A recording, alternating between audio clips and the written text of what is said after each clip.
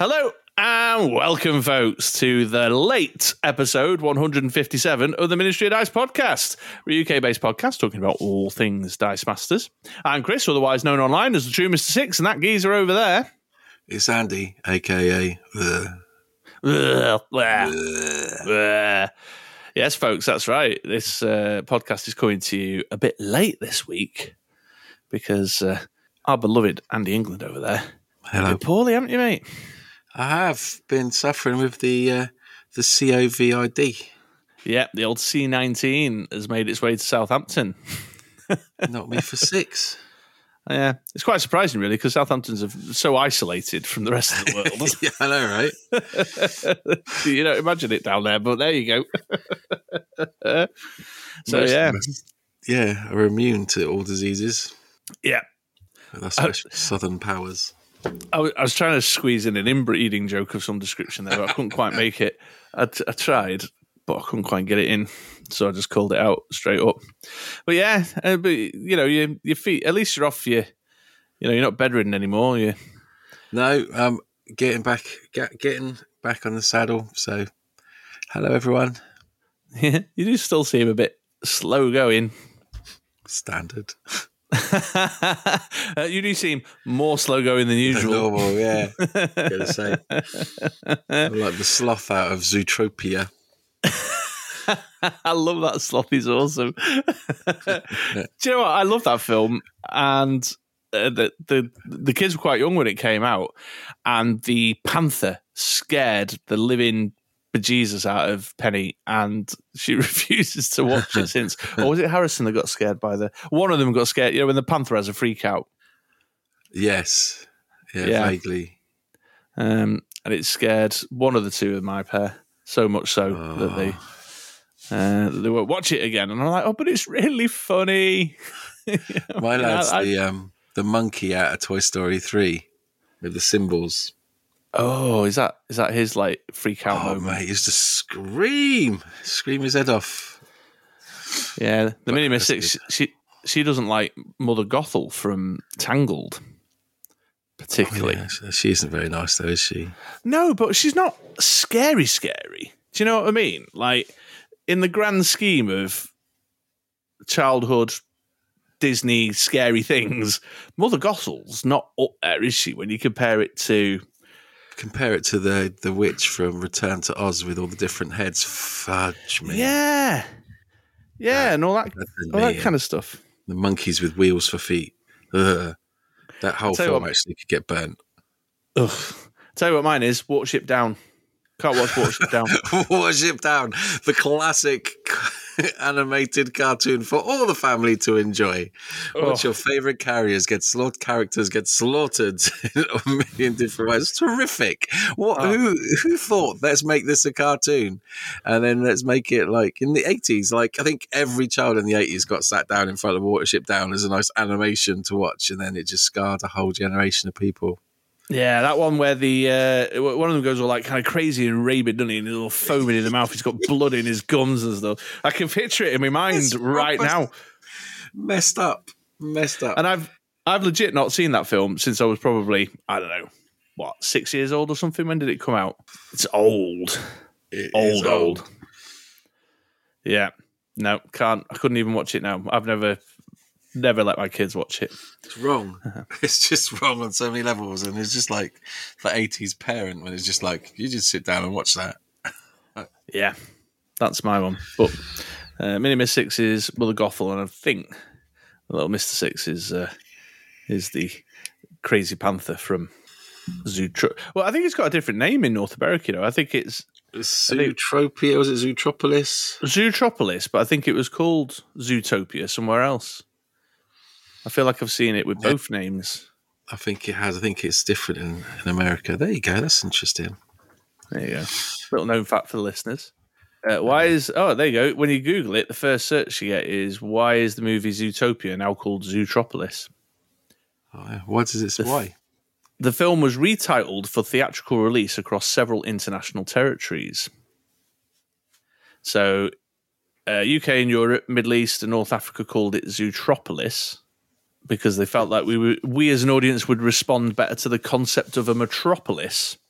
and North American viewers would respond better to the concept of a utopia.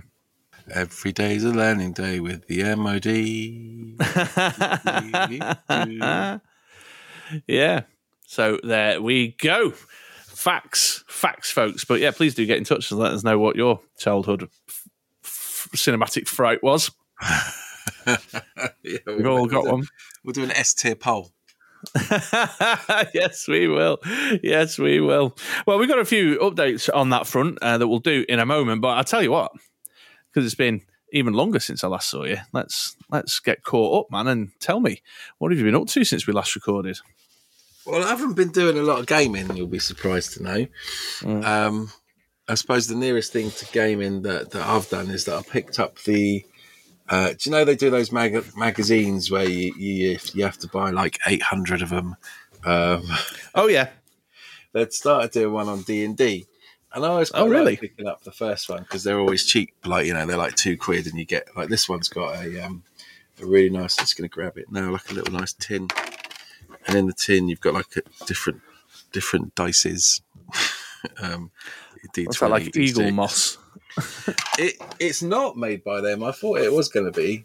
But it's... and you got a little... Oh, making a mess.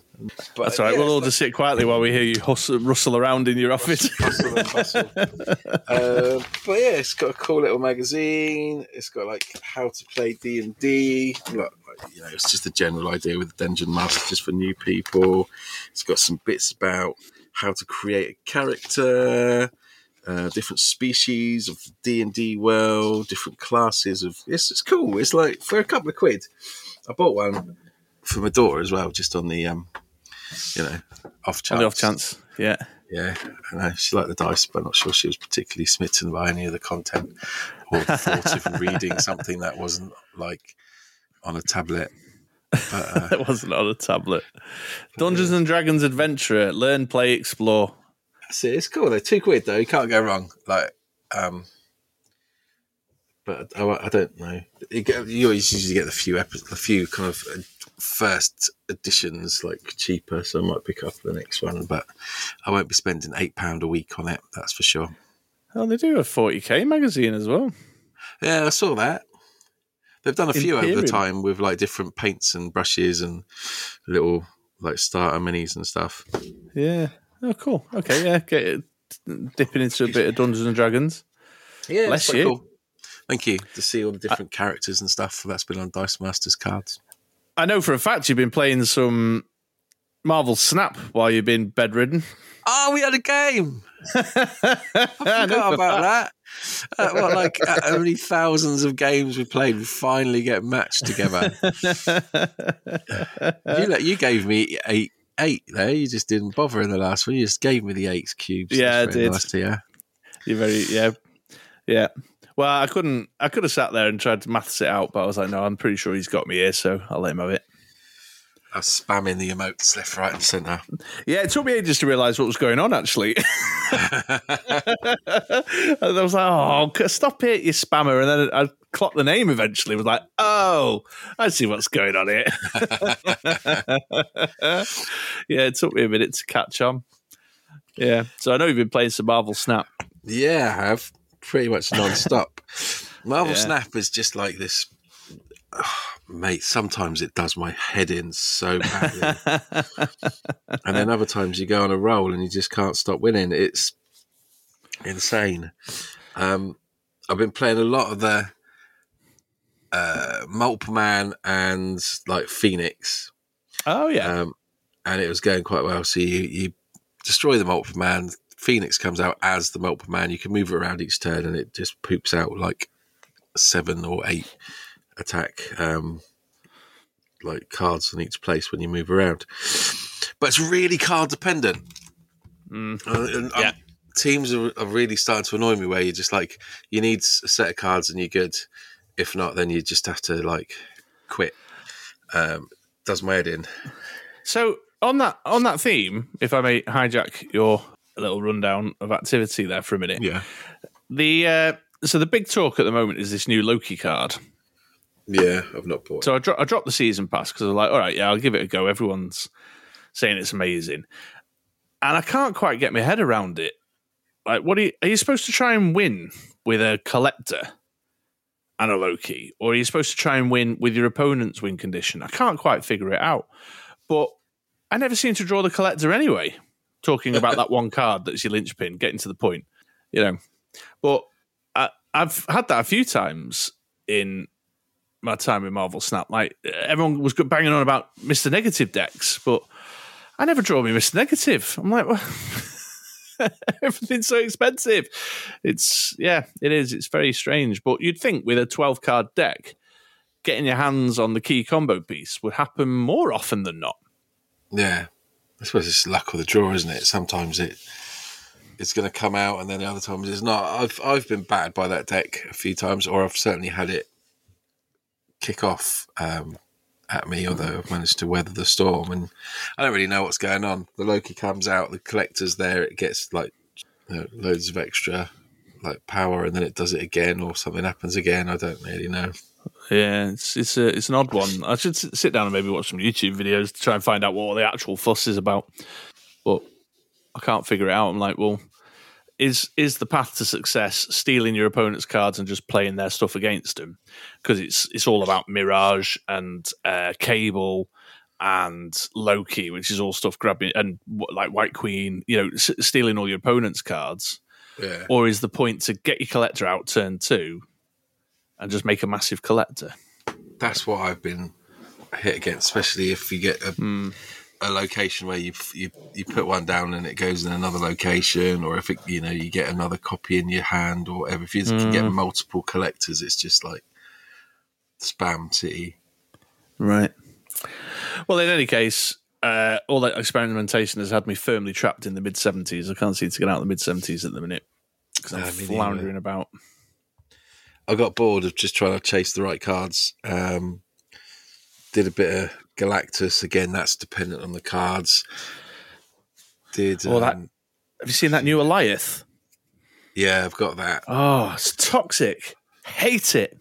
Yeah, I don't know. It's not won me anything. I put it on a deck somewhere. It's not won you anything. It's not really done anything. It's not changed just turned the tide.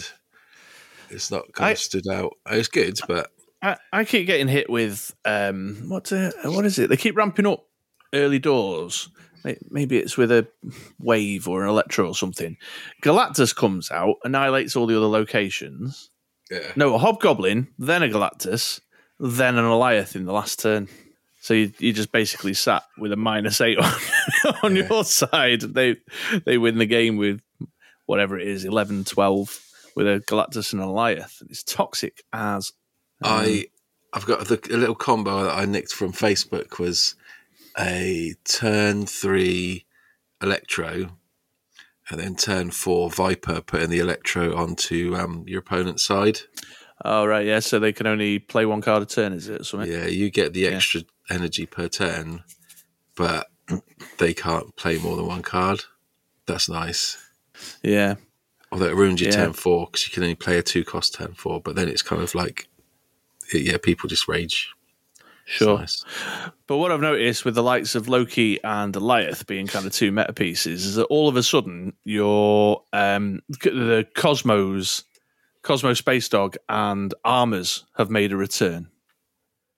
So folks are jiggling around to face the when fielded or the KO meta that those two cards are sort of driving. But that has such a ripple effect into other decks. So even if you're not playing the meta decks, it's messing with. Do you get what I mean? I'm not sure I've articulated that well. No, I get it. I've been finding great success. I've gone straight back to my favourite deck, the movement one, with the Human Torch, Vulture, Doctor Strange, all the really old move cards, and everyone's forgotten that you need to ignore the left-hand side. Because they're like, you build up on the left and they're like, oh yeah, like Shuri comes out. I'm like, happy days, you can do that. The big character, and then it just all shifts to the left, but like, and it's like, you must know that's coming because that's the only way it works. Like, it's not. Yeah. But I think because of all the the new stuff, people have just forgotten about it, and it's satisfying. Yeah, I'll get there. I might. Well, there's only like a couple of days left on the season anyway, isn't there? So Yeah. I might just leave it as is. Do a bit of conquest, see if I can get the what is it, an Odin, an alt art Odin or something. That was it. Yeah. We got a few of the swanky cards off of the purple caches. That was quite fun. Oh, very good. Yeah. Some of this new like timey what they called time variance authority TVA. I can't remember. They look cool though. Yeah, Ravona and Morbius. Yeah, I looked. I hadn't really thought I'd really done anything about it. I had about 9,000 credits. I was like, ooh, I could spend some of these and get some more stuff. There you go. Yeah, crack on with it. Yeah, very good. Yeah, so that really sums up. I've been watching, mate, so much telly.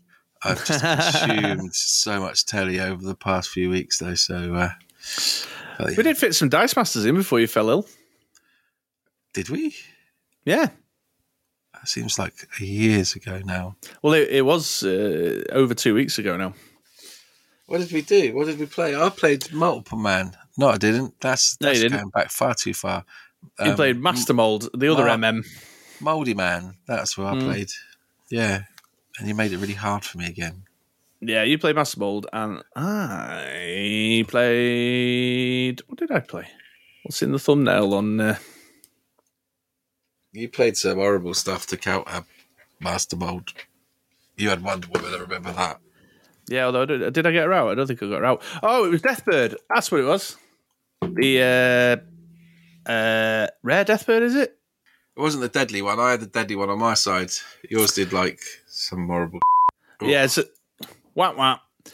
So it's the one that Jay recommended to me. So I think it's the uncommon, the one that does the 3 life loss.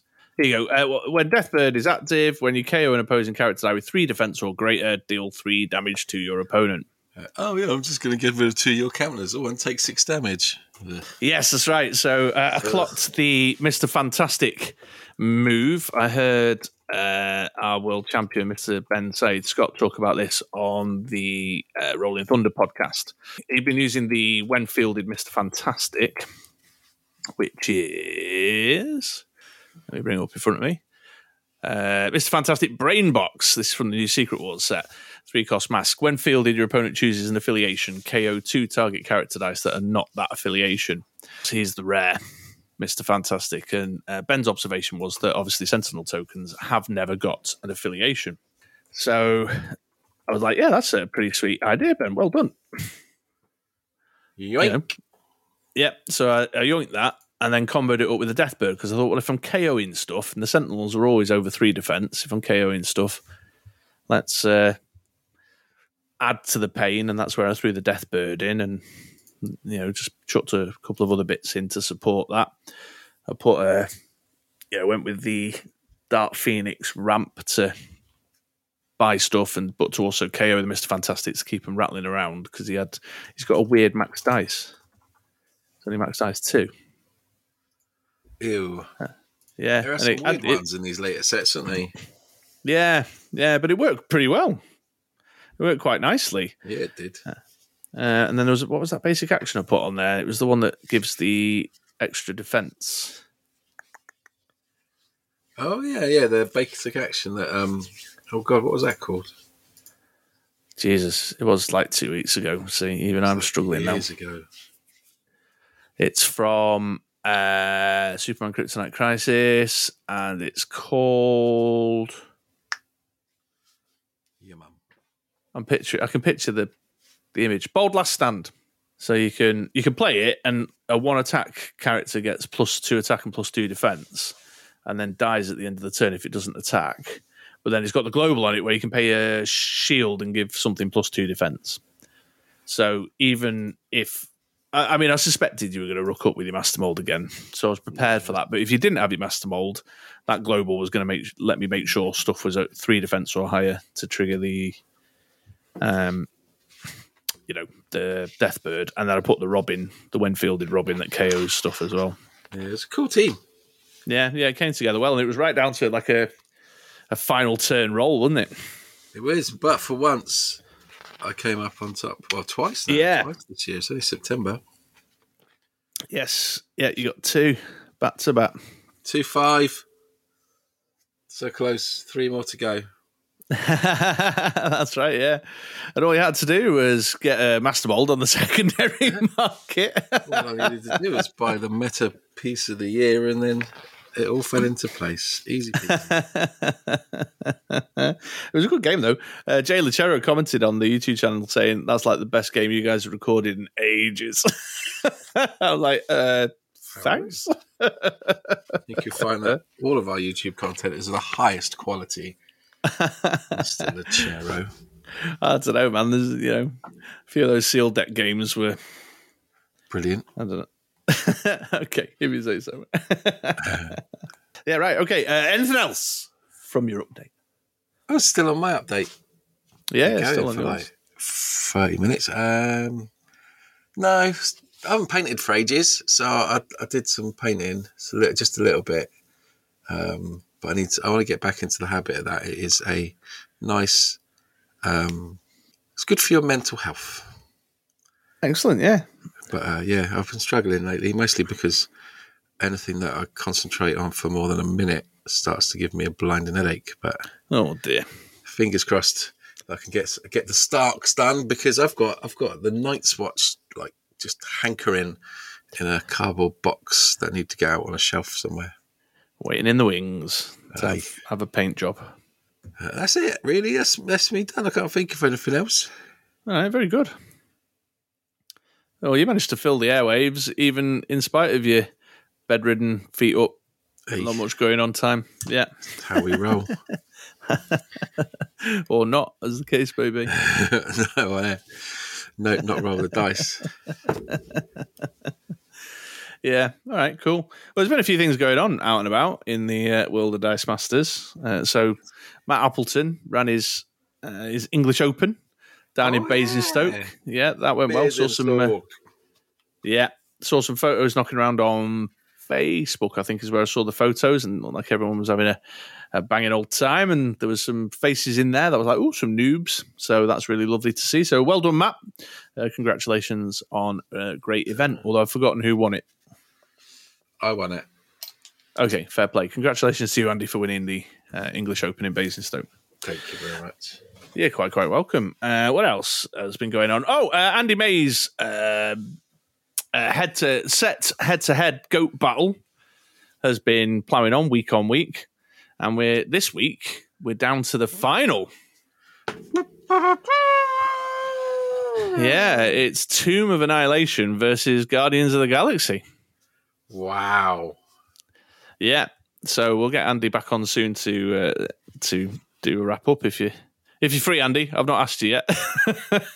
Tomb of Annihilation versus Guardians. I mean, I know we spoke about Guardians. I think that's justified. I mean, they're both really good, but there's been some fiery debate out there. Our man Troy from the Dice Coalition been campaigning to get his favourite sets through to the next round, battling it out. Yeah, he felt very strongly, as do I. Similar kind of area of thought as me, that Dark Phoenix Saga, even though it is a good set, nobody's arguing that it isn't a good set, for a long-standing player, is not as great or interesting as, say, Guardians of the Galaxy, where I put my GOAT vote. So yeah, he was fair enough. He was out there arguing away on the Discord. Oof. No need to argue. Everyone's opinion is fine.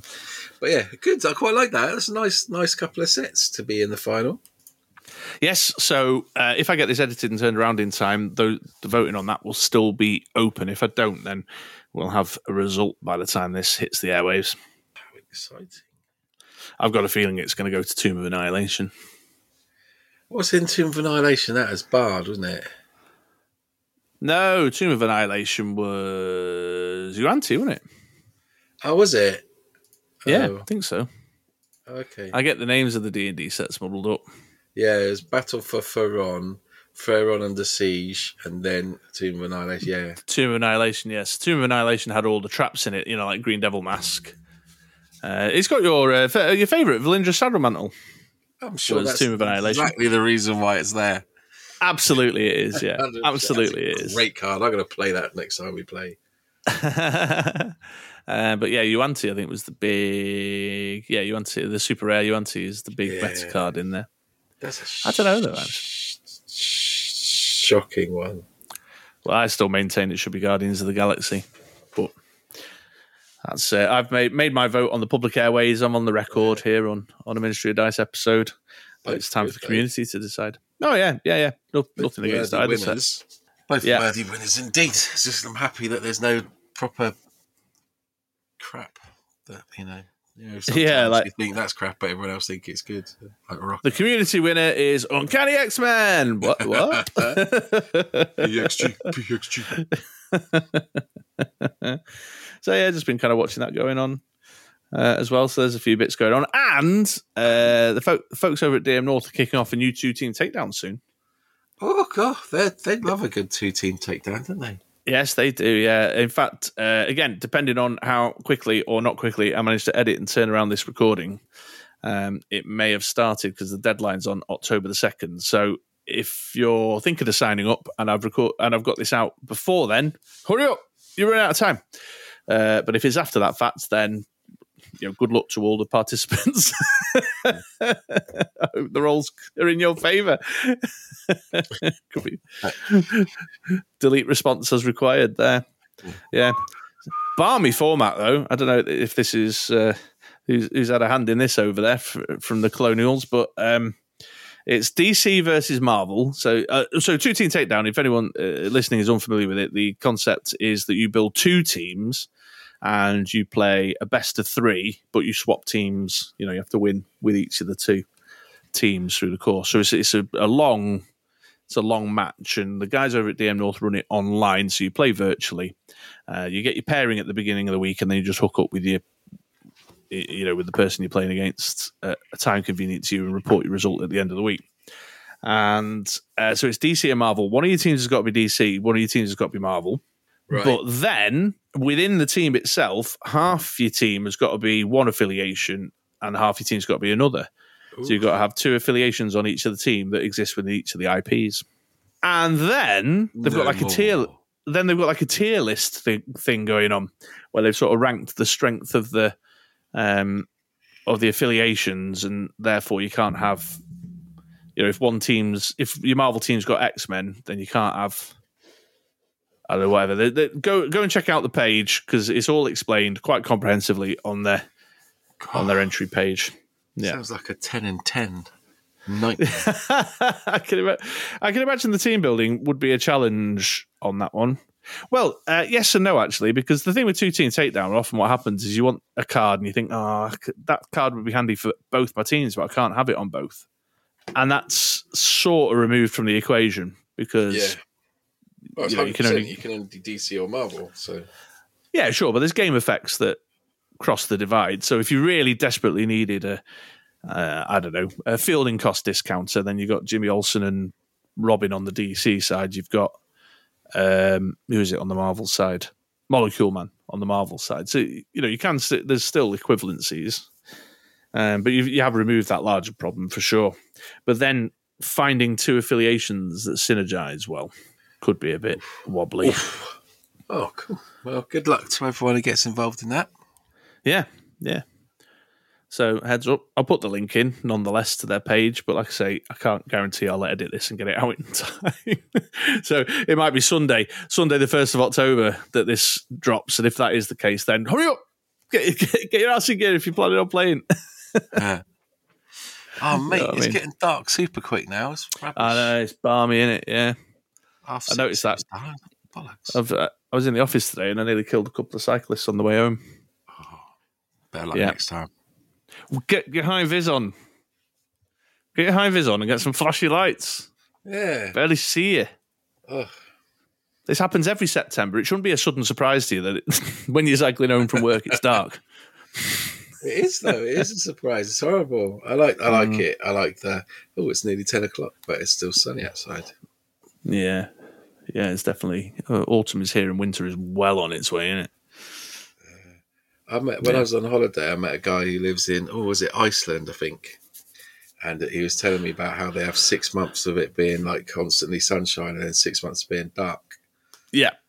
And I was trying to make a joke. Does that mean like you just work constantly for 6 months of the year and then like the other 6 months you just don't do anything, you just hibernate? Dad joke. Thought I'd get a chuckle, and he just went, "No."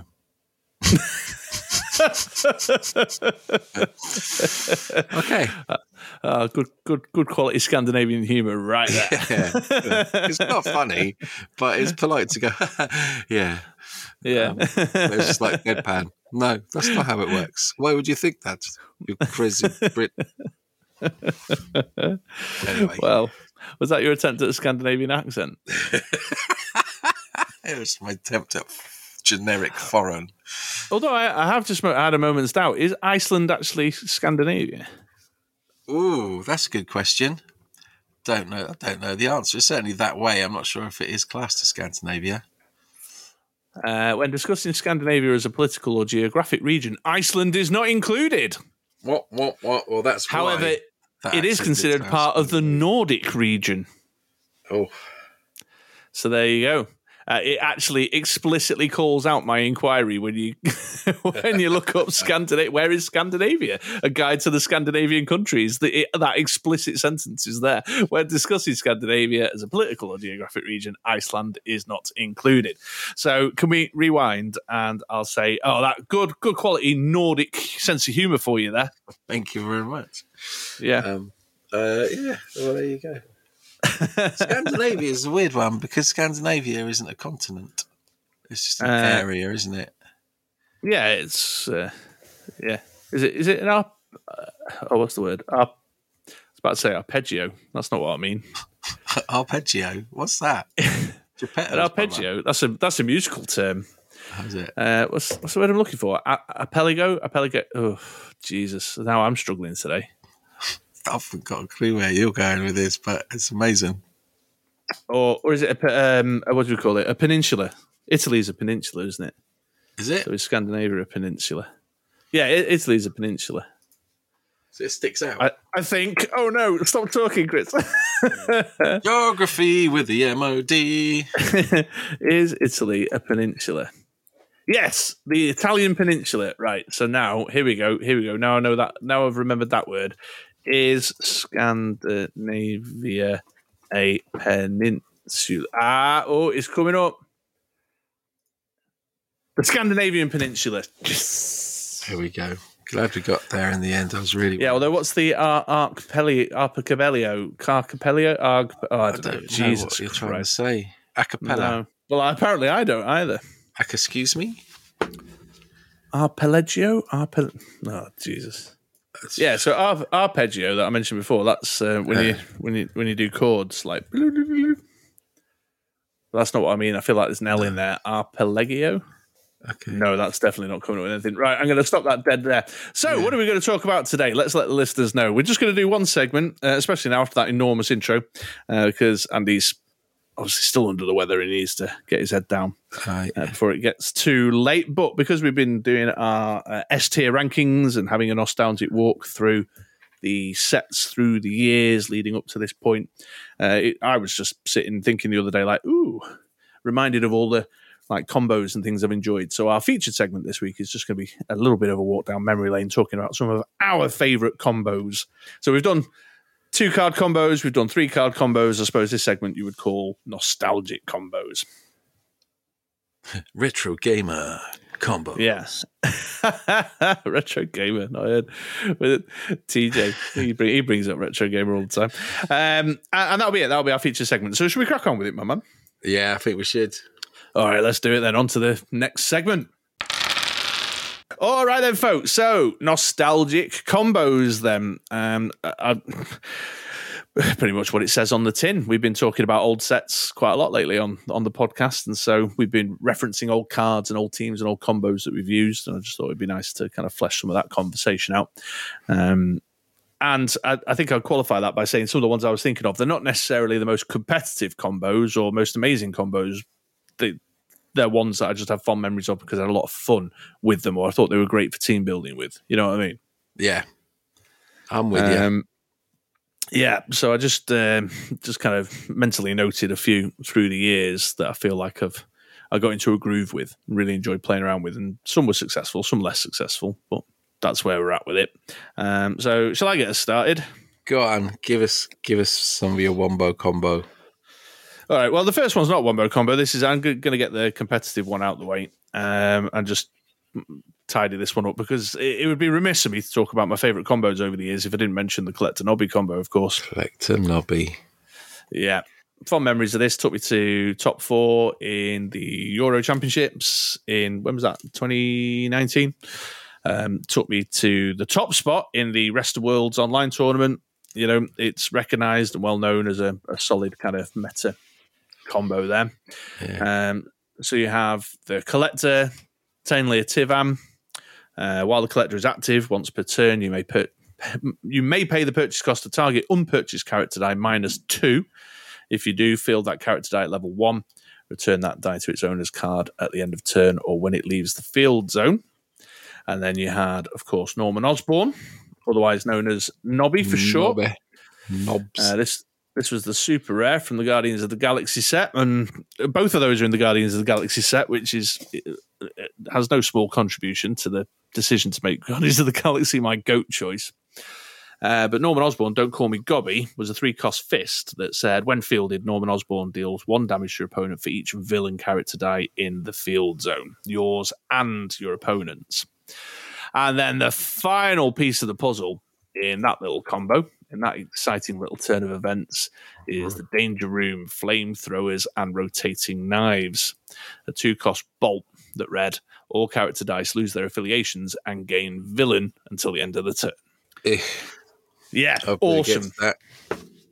Yeah, loved it. Experimented around with all sorts of kind of variations within that sort of archetypal setup. But your core heart of that combo is get your Collector out nice and quick and early, pick up some Danger Rooms, and then just load up on fists to use the Collector's gain text to field Nobbies with impunity. Just get some stuff in your field zone, some sidekicks or whatever to amp up the potential damage potential. Safe in the knowledge that your Norman Osborn will go back to the card at the end of the turn, ready to be used next turn. And by next turn, I mean in my opponent's turn. Save a fist, do it all again, and there go. So annoying. Yeah, and there was loads of stuff that I played around with to flesh the combo out. I tried. Batarang. You had Batarang in there, didn't you? Yeah, I did at one point, but so the Batarang had a specific purpose in that team because to get rid of the Shriek, wasn't it? Yeah, that's right. So this was at the time of the Shriek. What was the subtitle now? Sonic Empathy? Sonic Beam? No, so Dark Empathy. Actually, I'll talk about her because she was on my Collector Nobby team. So Sonic Beam, I think it was, or Sonic Boom. But she was the card blanker. And if you're new to the game right now, your equivalent would be Typhoid Mary. Typhoid Mary's game text from Infinity Gauntlet. And so I started loading the Batarang into the team because it was very common practice for opponents to have a Shriek and then blank either my Collector or my Nobby. Yeah. So the Batarang from the Batman set was 2-cost card, and it just straight up dealt 3 damage to target villain, but it had Boomerang. That was the key piece of it. So Boomerang is a keyword that you re-roll action dice after you've used them, and if you land on the action face, you put it in your prep area. So it had a kind of 50-50 shot of being around for reuse next turn. So if they got the Shriek back out again, you could try and shoot it off again, kind of thing. Yeah, a very competitive combo. I wasn't expecting that, although I should have known better. Yeah. Well, I think I've got to put that in the first one out the gate. Played around with tons of stuff with that. I played around with Malekith's the Uncommon. This was from the Thor set, which made all your sidekicks villains. I'll talk about that one again in a minute because that's part of another combo. The Kree Captain. There was a Kree Captain in the Avengers Infinity campaign box that had a stat bump. It got +1/+1 for each villain that was active. So obviously with the Danger Room, if you make all your characters and all your opponent's characters villains, the Kree Captain became enormous. So he had a bit of punch there. He had the added advantage of having a discount global on him as well, so you can get it for cheaper. So stuff like that. Put Cheetah in there at one point. Played around with the Cheetah from the Superman Wonder Woman box set. which allowed you to prep a die. While she was in the field, you prepped a die whenever you fielded a non-cheater villain. So I'd get her out and then collect her in an obby, prep a die, do the damage. Then in my opponent's turn, collect her in an obby, prep a die, do the damage. So I'd have a prep of 2 dice waiting for the start of my next turn. Well, loads of stuff you could do with it. Tons of stuff you could do with it. But the core of it was the collector, the danger room, and the nobby. Very nice. Yeah, so there you go. There's my first treasured combo, my nostalgic treasured combo for the list there. And of course, doing the S tier GOAT rankings, I made Guardians of the Galaxy my GOAT set, and that team contributed greatly to my love of that set. Very cool. Now, I could bore you all and talk about Ultraman, but I'm not gonna, because if you want to know more about that, you can check out the BritRoller6.com blog. Scroll down for 4 or 5 years worth of content, and you'll find my description of the 2017 Nationals, where I used that to win it. Do you know I won that? I can't even believe it. Wait, you won a national championship? Yeah, I did, and then I went to Worlds. You went to Worlds? I'll tell you about it sometime. Yeah, you should tell me about that sometime. But I want to talk about the best ramp engine ever in all of the sets and all of the combinations that we've had. I know where you're going here. Can I try and guess? Go on, guess. You're going to go for Mimic and Daredevil Sticks. What was that one? Billy Clubs. Billy Clubs, and there was another one that you needed to make it work. Professor X. Professor X, the sidekick making Professor X. Yeah. So the mimics were great cards. They had far too much text in them, but they did bring something different to the game in what they did. But this one, the mimic, I think it's like the common. I don't even think it was borrowed talent. Yeah, it was the common from X-Men First Class to get hold of. Basically, when he's fielded, he takes on he mimics another dice that you've already got in the field zone. In regards to stats and whatever else. But when you field another one of those, was it just stats? When you fielded another one, you got to prep 2 dice. So some genius out there, it wasn't me. I don't think it might have been me. I should really claim that. But so you get a sidekick out, you field a mimic, naming the sidekick. You field a sidekick, you prep 2 dice. Or if you're a bit short, you can create a sidekick by using the Professor X label to prep 2 dice. Yeah, so that was Professor X No More Magnus, and that was the rare from X-Men First Class. That was a bit harder to find, but I think there was was there? I think there was another one that was also a sidekick maker. Is that there was a collector that came later on? Right, I got you. That's a sidekick maker too, but I don't know if that came to whether that was later on or not. I think it might have been a bit later on. Yeah. And then if you didn't have a mask to make a sidekick, it's all right because the Billy Club's there. You've already got a sidekick out because you've copied it with Mimic, so you could bring that one back to make a mask, to make a sidekick to prep some dice. And before you knew it, you were backburning left, right, and centre because you could make you could prep everything. You used so much dice, and it was it when you're backburn. Really consistent, and a really nice combo. That I mean, it's certainly something of similar ilk. I think is lacking. It's nice to be able to have that kind of setup where you can just like churn and ramp and just have loads of energy and all your dice and I don't think there's been anything like it. I mean, PXG was the easy version, but I still think that the Mimic ramp was better because you had to work for it. And when you pulled it off, it was definitely as successful as PXG. Yeah, but much more balanced. It required more moving parts to 100%. To 3 cards into that position. Invested into that combo. But then those cards had, you had a variety of uses for it. So the Billy Club's actual game text is that, it's an action, and if you get it on the action, then was it that you had to re-roll? Re-rolls the opponent's character, yeah. So it's a bit of emergency kind of removal. The Mimic, you could then kind of get knocked out, refield it as, I don't know, what was around that time, like a Mr. Fix-It, yeah. Or a dragon of some description, and then suddenly he's gone from being a 1/1 ramper to an 8/7 monster that's coming down at you, and they're only 3 costs, so you could potentially kind of copy and get a few out. So yeah, they had little pivots and a bit extra to them. You're using them in a certain way, but you could change it around if needs be. There you go. Yeah, great. Yeah, absolutely. Good choice. And if I was a betting man, I think I would have known you were going to throw that one down. It's Definitely. a good one, though, isn't it? It is a good one. Yes. Oh, yeah. No two ways about it. I dabbled with it a little bit too, and I definitely didn't feel it was as shockingly imbalanced as PXG was. Because, as you rightfully say, you had to do a bit of work for it, but it also contributed to your team construction, which was nice. Very good. Excellent choice. A ramp choice, too. I know, right?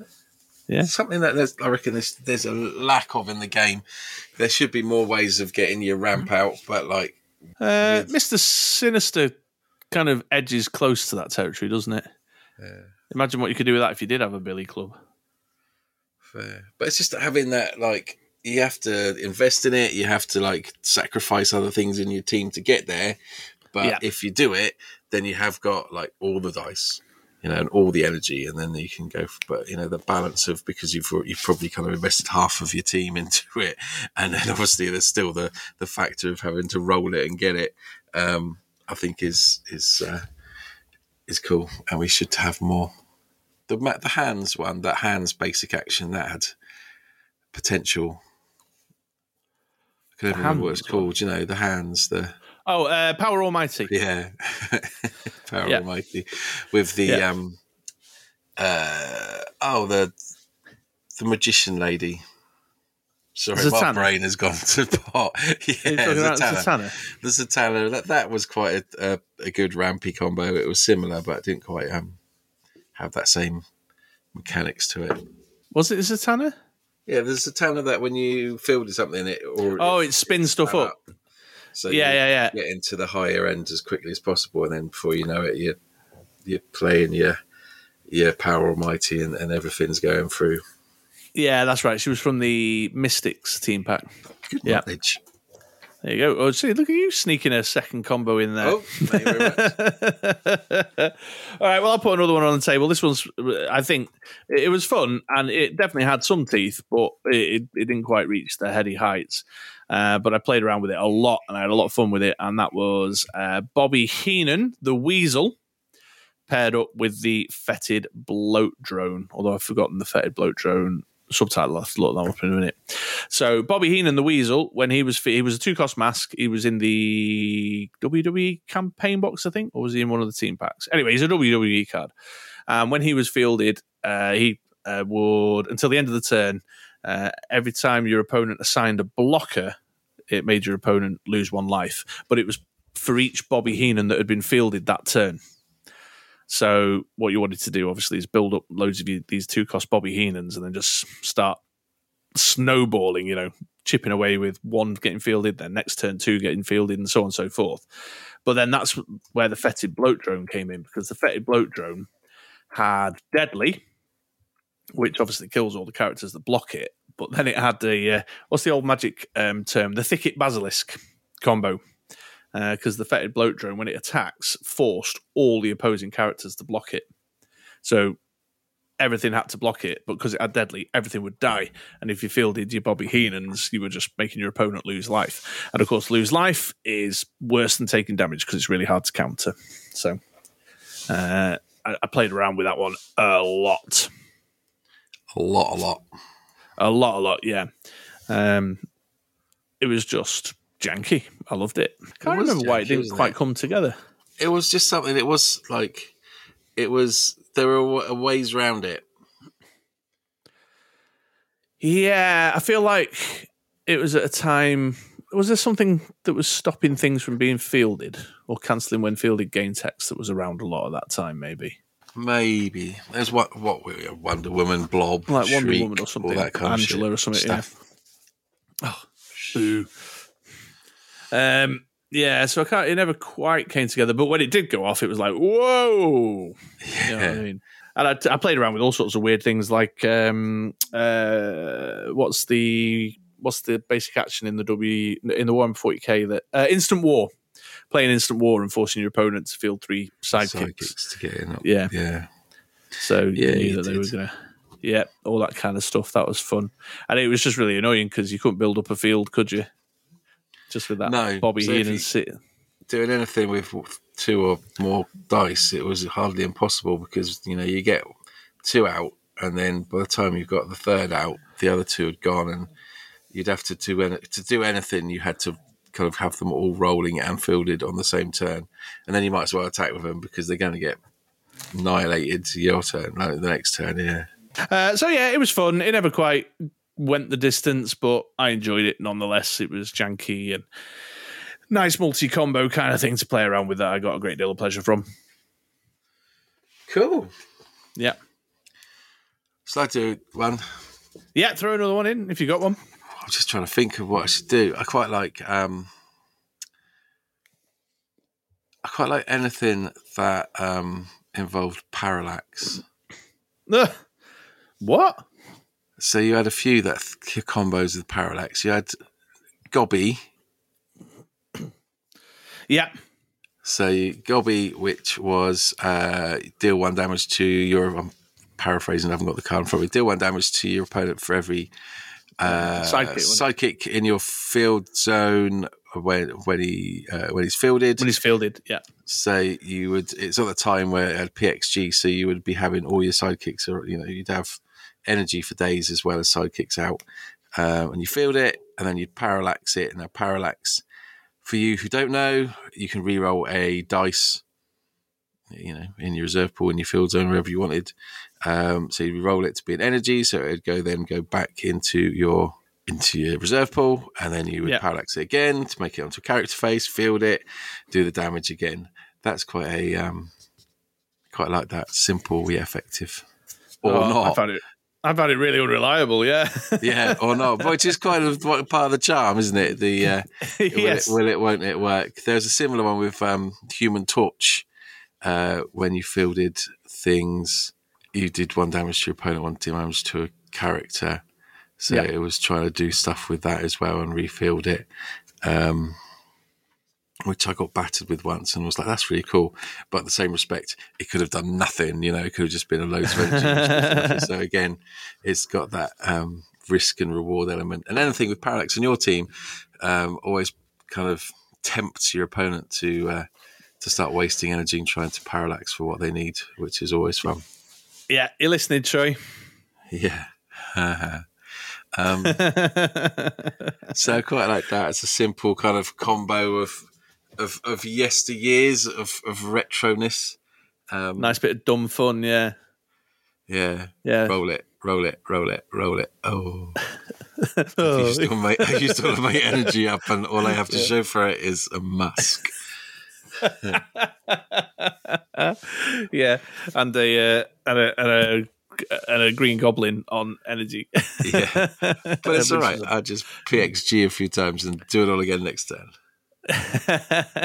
Yeah.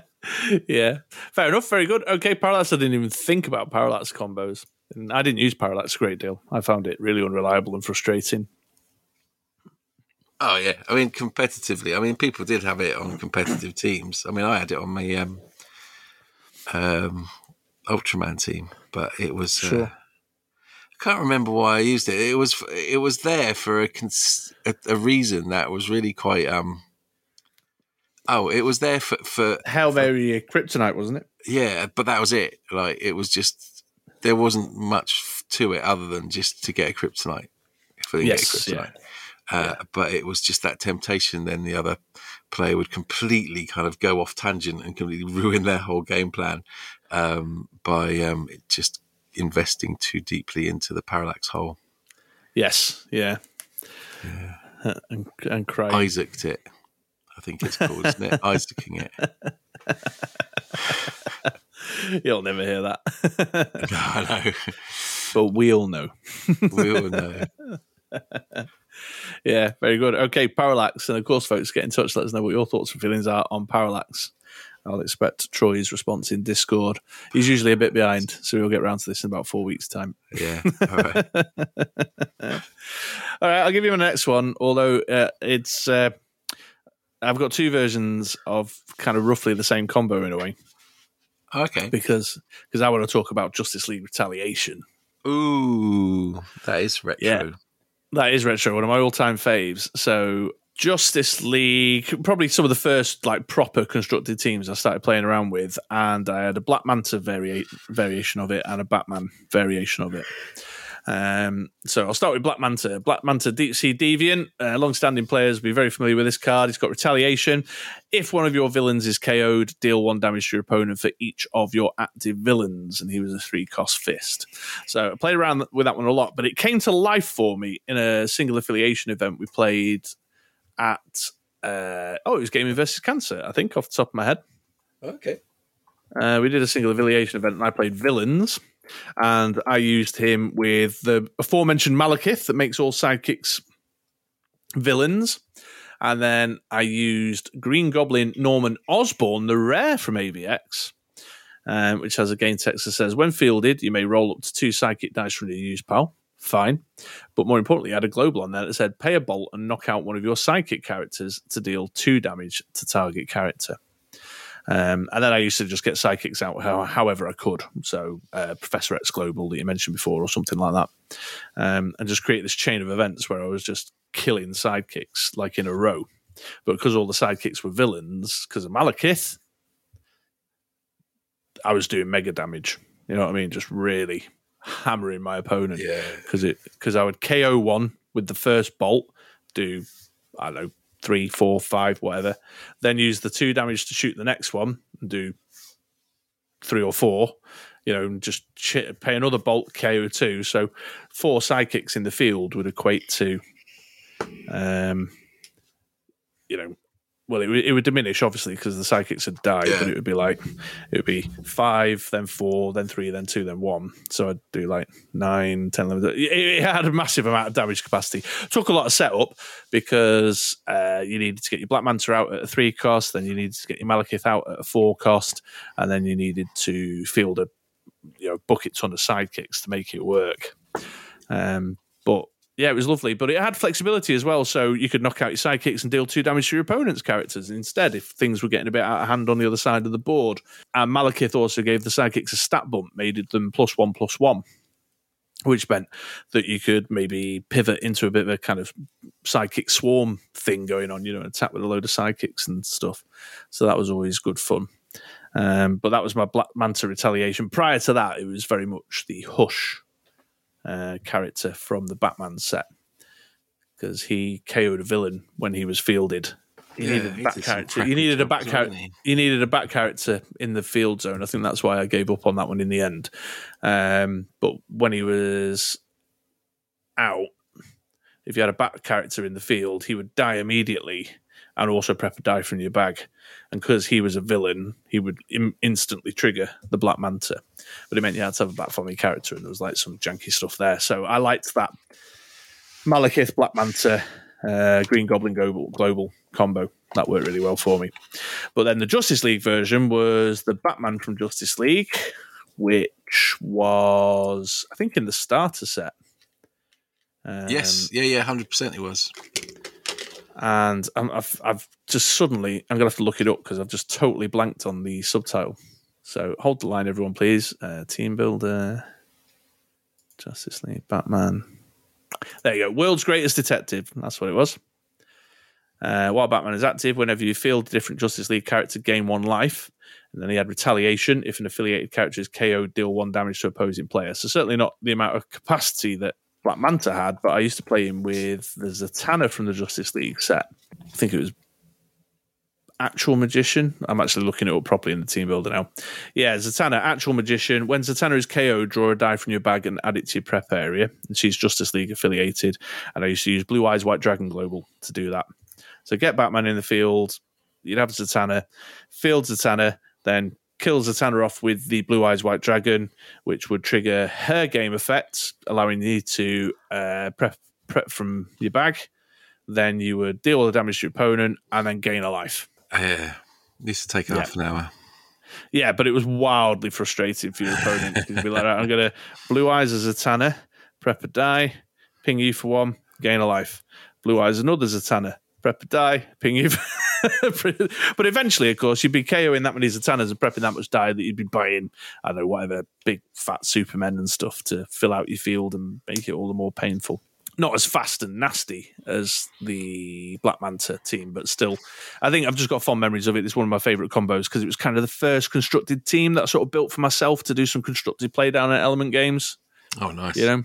Yeah. So I've just got a fond memory of those new, fresh, like buying Justice League for the first time. You know, everyone being in the store, cracking open their packs and building teams from that set. And we just recently had Yu-Gi-Oh as well. So it was all just sort of tying together using all your new cards. And so I've got kind of fond and nostalgic memories for the Batman version of the combo, but the Black Manta one was the one that when it went off, your opponent was like, oh, wait, what? Sorry, what just happened? Right, well, I've KO'd that sidekick with the global, but then I've shot that one and done that, and we've so I've done you 5 with that one dying, but then when I shoot this one, I'll do you 4, and then when I shoot this one, I'll do you 3, and then when I shoot this one, I'll do you 2, and I'll do you 1. That's 14 damage. What? Do you know what I mean? It was like, because I think it was just really unexpected, you know? Yes. So there you go. Really good. My retaliation combos. I love retaliation combos from back in the day. Nice. Cool. Have you got any others? Well, just an honourable mention that I put on the list there that I tried to make work for years but couldn't get off the ground, which was the Hawk and Dove combo. Yeah, you did. Couldn't make it work. I'm open to listener contributions to explain why this one didn't work if you're a long-standing player and you were around at the time. This was getting played around with, but there was a Hawk card in the Batman set, which was called... in fact, I've got the team builder open. I'll bring it in front of me. It was the uncommon Hawk, Might Makes Right. While Hawk is active, if Dove is KO'd, deal damage equal to Hawk's attack to your opponent. So you had the Hawk, and then you'd go with whatever Dove, really. The Dove, the Dove kind of didn't matter. I used to go for the one that you could move Dove about. So when wasn't there a vanilla one? That was cheap. No, there wasn't a vanilla one. They were all like 3 or 4 cost off the top of my head, maybe 4 cost. I can't remember. I think that's why the combo never quite worked, because the Doves were all a 4 cost and the Hawk was a 6 cost. So it was just quite hard to get off the ground. Because then what you wanted to do was to like really ramp up the attack of your Hawk with, I don't know, whatever, a pump global or something. Yeah. I used to use a potion. I feel like there was a potion that I tried out for a bit as well. Yeah, target character die gets +3 attack and +3 defense, or if it was on double burst, target character die gets +5/+5. So, but that was a 4 cost in its own right. So, pump globals, whatever. So it was just really energy intensive, and I don't think the ramp worked around it. Tried it out with like Dark Side Swarm, but then you had to spend 6 to get your Dark Side out, and I don't know, for whatever reason, I just couldn't quite get it there. But when it did work, it was, you know, I'm going to KO that Hawk and do your 10. KO that Dove, sorry, and do your 10. And then just repeat it the next turn kind of thing. Yeah. Yeah. I've got memories of like taking a massive hit, but not quite killing me off, and then being able to kind of chess around it. Yeah, and just sort of bounce back off it. Yeah. So it never quite got there, but I really settled into a groove of trying to make that work. Yeah. Yeah, I really wanted. I love direct damage. You know, a card that has the capacity to do like 10 direct damage in one single shot. I was obviously going to give that some close attention. Yeah. And that's it. That was my honourable mention. And that's all the stuff I kind of scribbled down. Cool beans. Yeah. Well, certainly, I suppose I would qualify that by saying those are the ones I scribbled down that I had refreshed memories of through our time of talking through the sets. Yeah. Anything else from you? No, I'm all good. All right, well, there you go. There's some of our nostalgic combos inspired by our recent S-tier ranking of the sets. Of course, we invite you, dear listeners, to get in touch and let me know, let Andy know what your treasured nostalgic combos of yesteryear are and why. Give us if there's a little story that surrounds them, and they don't, like I say, they don't have to be necessarily competitive. They're just combos that really struck a chord with you, or you really experimented with for a long time for a variety of reasons. But there you go. And if you're a newer player, maybe that's giving you some inspiration. If you want to dive back into playing around with some golden stuff, there's some things to try out, or to focus your your kind of older set purchasing around that might help you out. Very good. Cool. All right, no worries. Right, well, that'll do. This is the recording's looking massive. We've managed to do a long episode again. Yeah, we have. Yeah. That wasn't the plan. No. One of our recent episodes was enormous. I think the one where we finished off the S-tier rankings, it was like 2 hours long. Oh, I bet it was great. Oh, it was amazing. Yeah, 2 hours of prime, top-quality entertainment, of course. But still very long. So on that note, let's move to the outro, shall we?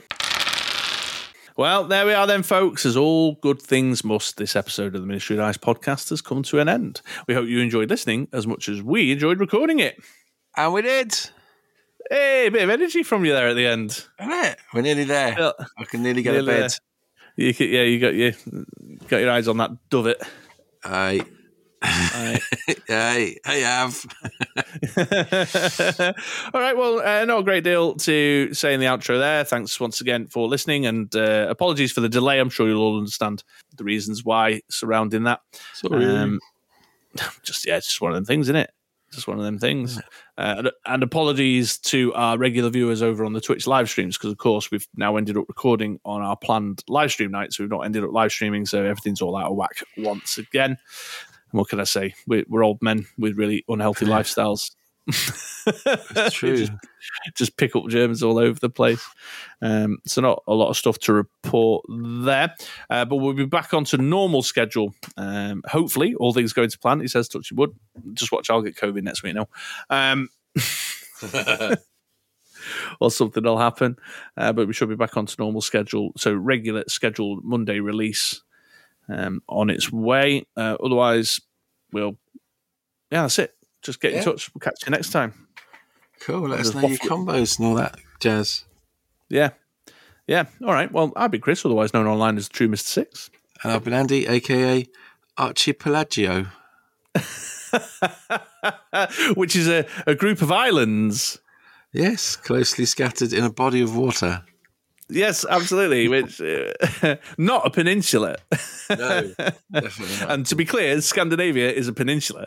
As is Italy. Not an what is it? An archipelago? Archipelago. Oh, Jesus. Anyway, you folks, you don't understand how long we spent Googling and discussing that. Because we are well cool. Yeah. I've cut it, though. I'll have cut it by the time you listen to this. I'll have saved you from it. All right, then. Ta-ta now. Bye.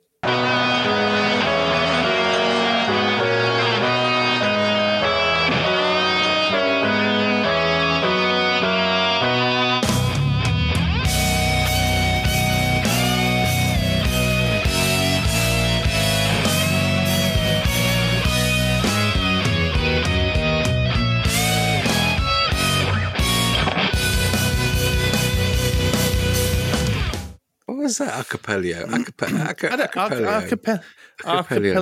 Archipelago. It's like the beginning of Reservoir Dogs, where it's like Tony 1, Tony 1, Tony 2, Tony 1. An archipelago is an extensive group of islands. So that was definitely not the word I was looking for. That's more like Caribbean or Balearic Islands. Yes. Yeah, there you go. Yeah. Whereas Scandinavia, peninsula. So I was right. It just took me a long way around to get